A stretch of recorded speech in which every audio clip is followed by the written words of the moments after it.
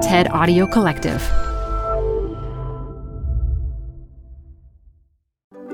You're listening to TED Health. I'm your host, Dr. Shoshana Ungerleider. Have you ever wondered why we cry? Turns out this is a uniquely human phenomenon. Crying is a natural response to a range of emotions, from grief and sadness to extreme happiness. But there's evidence that it's also good for our health. In her 2020 TED at PMI talk, certified childbirth and lactation educator Kathy Mendius shares why she believes crying is a gift and encourages us to change the way our culture views tears. Welcome to the Canva guided meditation for stress at work. Impending deadline? Generate Canva presentations in seconds. So fast. Brainstorm got too big? Summarize with AI in a click. Writer's block? Release with Canva Magic Write. Magical. Stress less and save time at canva.com. Designed for work. This show is brought to you by Schwab. With Schwab investing themes, it's easy to invest in ideas you believe in, like active lifestyle, healthy eating, wearable tech, and more. Choose from over 40 themes. Buy as is or customize the stocks in a theme to fit your goals. Learn more at schwab.com/thematic investing. Support for this podcast comes from The Wonderful Company. If that name doesn't sound familiar to you, you probably know the pistachios that come from this company. Wonderful Pistachios is one of the highest protein nuts. Get snacking and get cracking with a snack that packs a protein punch. I love the various wonderful pistachio flavors. So in addition to the original flavor, I'm particularly fond of the salt and vinegar, and I keep little packets of them in my car so that I can eat and get some protein on the run. Visit wonderfulpistachios.com to learn more. Add a little curiosity into your routine with TED Talks Daily, the podcast that brings you a new TED Talk every weekday. In less than 15 minutes a day, you'll go beyond the headlines and learn about the big ideas shaping your future. Coming up, how AI will change the way we communicate, how to be a better leader, and more. Listen to TED Talks Daily wherever you get your podcasts. According to the American Academy of Ophthalmology, we create 15 to 30 gallons of tears a year. I am what you would call a high-volume producer. Now, even though we do create less tears as we age, I figure by the time I'm 80, I will have filled up 40 average-sized bathtubs. Now, crying in my early years, not something I would brag about. When I was 5, I thought it was a good idea to practice writing my name on the side of the house, outside the house. Mama didn't agree with me much. She handed me a toothbrush and said, "Here, scrub." So I did. I'd sit at the dining room table for what seemed like an eternity. I didn't want to eat my vegetables. You probably know the feeling. I'd miss all my favorite shows and cry like crazy. Crying was always associated with something bad. Fortunately, I grew up. I stopped writing on the walls, started eating my vegetables, and I entered the wonderful world of motherhood. And let me tell you, crying takes on a whole new meaning. I was 9 months pregnant, and I was sitting on the couch, looking at the front door where my bags were packed waiting for me because I was hopeful that today would be the day. I settle in a little bit more and I think to myself, we can put humans into space, but we can't seem to figure out when a baby will be born. And then I feel this pressure build up in my chest, my throat get really tight, and I just burst into tears. And you know what? I had no idea why. And not knowing why at the time, well, that just got me more upset. So I eventually was just upset for being upset. I took a deep breath and I let it out. Thought that would help, but no, it didn't. Then my brother walks in with his smirky grin and he says to me, "What's wrong with you?" I said, "Nothing, just leave me alone." And he did. He ran as fast as he could. And you know what I did when he left. I cried even harder. I was ashamed and embarrassed, just like when I was a kid. Now, lucky for me, I only had to look at that bag sitting by the front door for another 9 days, right before my expected date of delivery. And finally, my body said it was time. And after 18 hours of feeling my body try to expel this little human that weighed about the size of a bowling ball, and hours of pushing so hard that I thought for sure this baby was stuck. Within a heartbeat, my beautiful baby girl Jennifer entered the world. And I looked at her and she cried, and then I just cried. All of that emotion and pressure that I had inside just seconds before was immediately replaced with the most joyous sense of relief that I had ever felt. And after 9 months of crying over these fears and anxieties and crazy out of control hormones, that was instantaneously transformed into the deepest, most heartfelt, happiest cry of my life. And I had no control. Those really hard tears, those happy tears, those overwhelming, joyful tears, they had nowhere to go but out. And it was those tears, that moment, that incredible high, that inspired me to birth 3 more little miracles and start to help others have their own. I became a childbirth educator, and I started a whole new relationship with tears. It was early in my 30 years of teaching. I had a class touch my heart like no other. The topic for the night, emotions of pregnancy. Go figure. And it was important for the class to first learn about the emotional changes and responses during pregnancy, and how when we cry, it can feel like the body's trying to push out that extra emotion, almost like it's processing what it can't hold inside. Like an exhaust port for extreme feelings of sadness, joy, or even relief after days, years of anticipation of that one magical moment. It can literally feel like your body is squeezing out all that emotion in the form of water coming from our eyes, our tears. Now, tears were always expected during my classes. Not mine this time, the new moms. And this night and this class, it was way different. I had just finished talking about the emotional changes of pregnancy, and I went in to talk about the Couvade syndrome.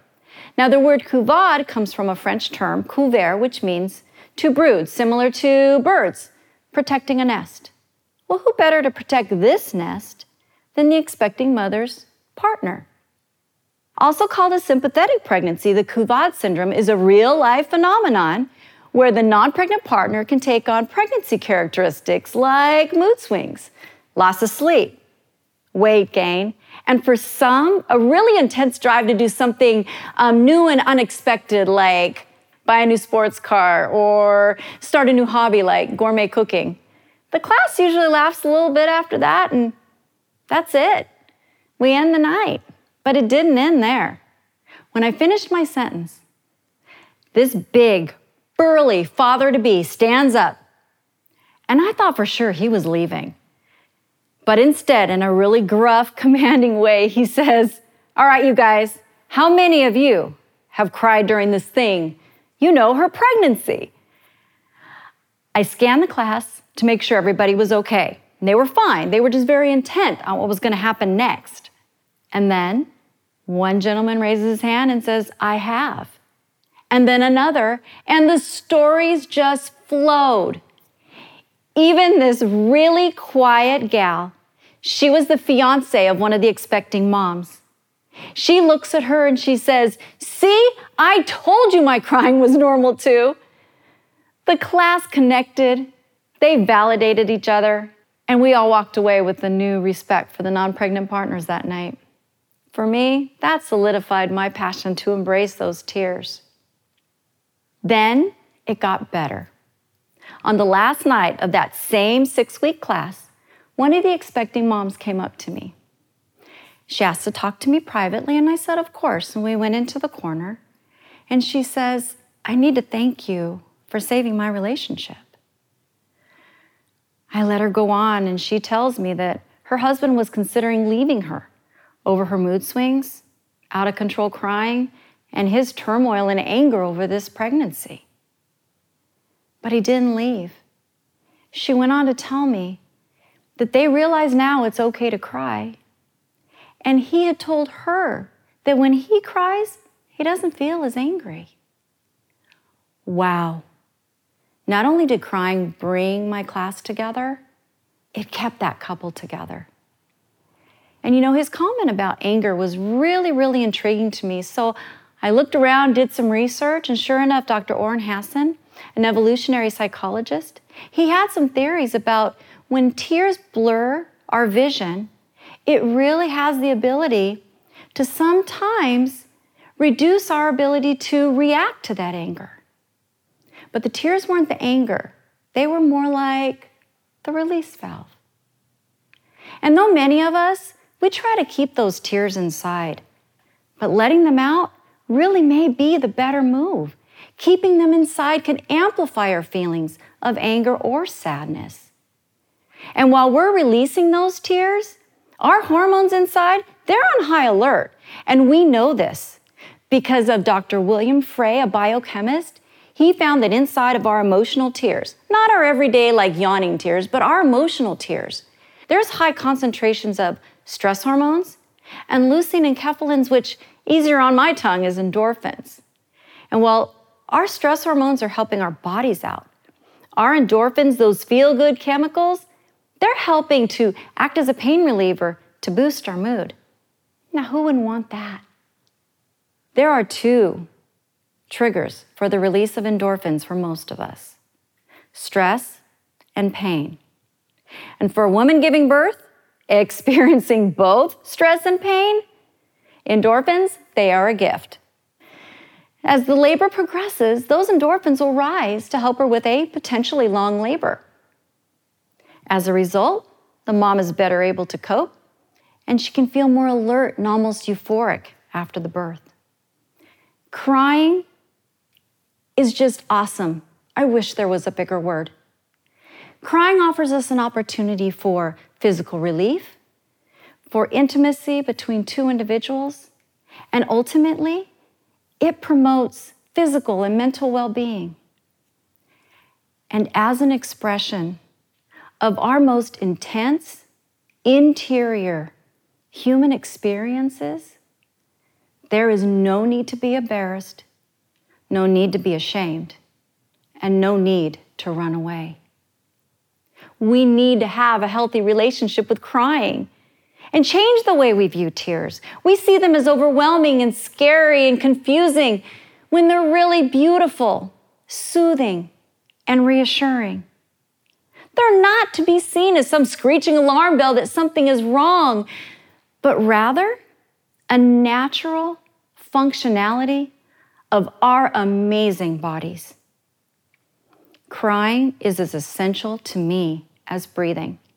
And now, if I'm caught crying on that couch by my wonderful husband, who has had to learn way more about crying than he ever wanted to, he doesn't run away. He'll ask me why I'm crying, and I'll let him know I just need my release. He'll take my hand, and you know what I'll do. I will let it all out. And then I'm going to sink into that deep sense of intimacy and extraordinary sense of relief that only my tears can bring. Thank you.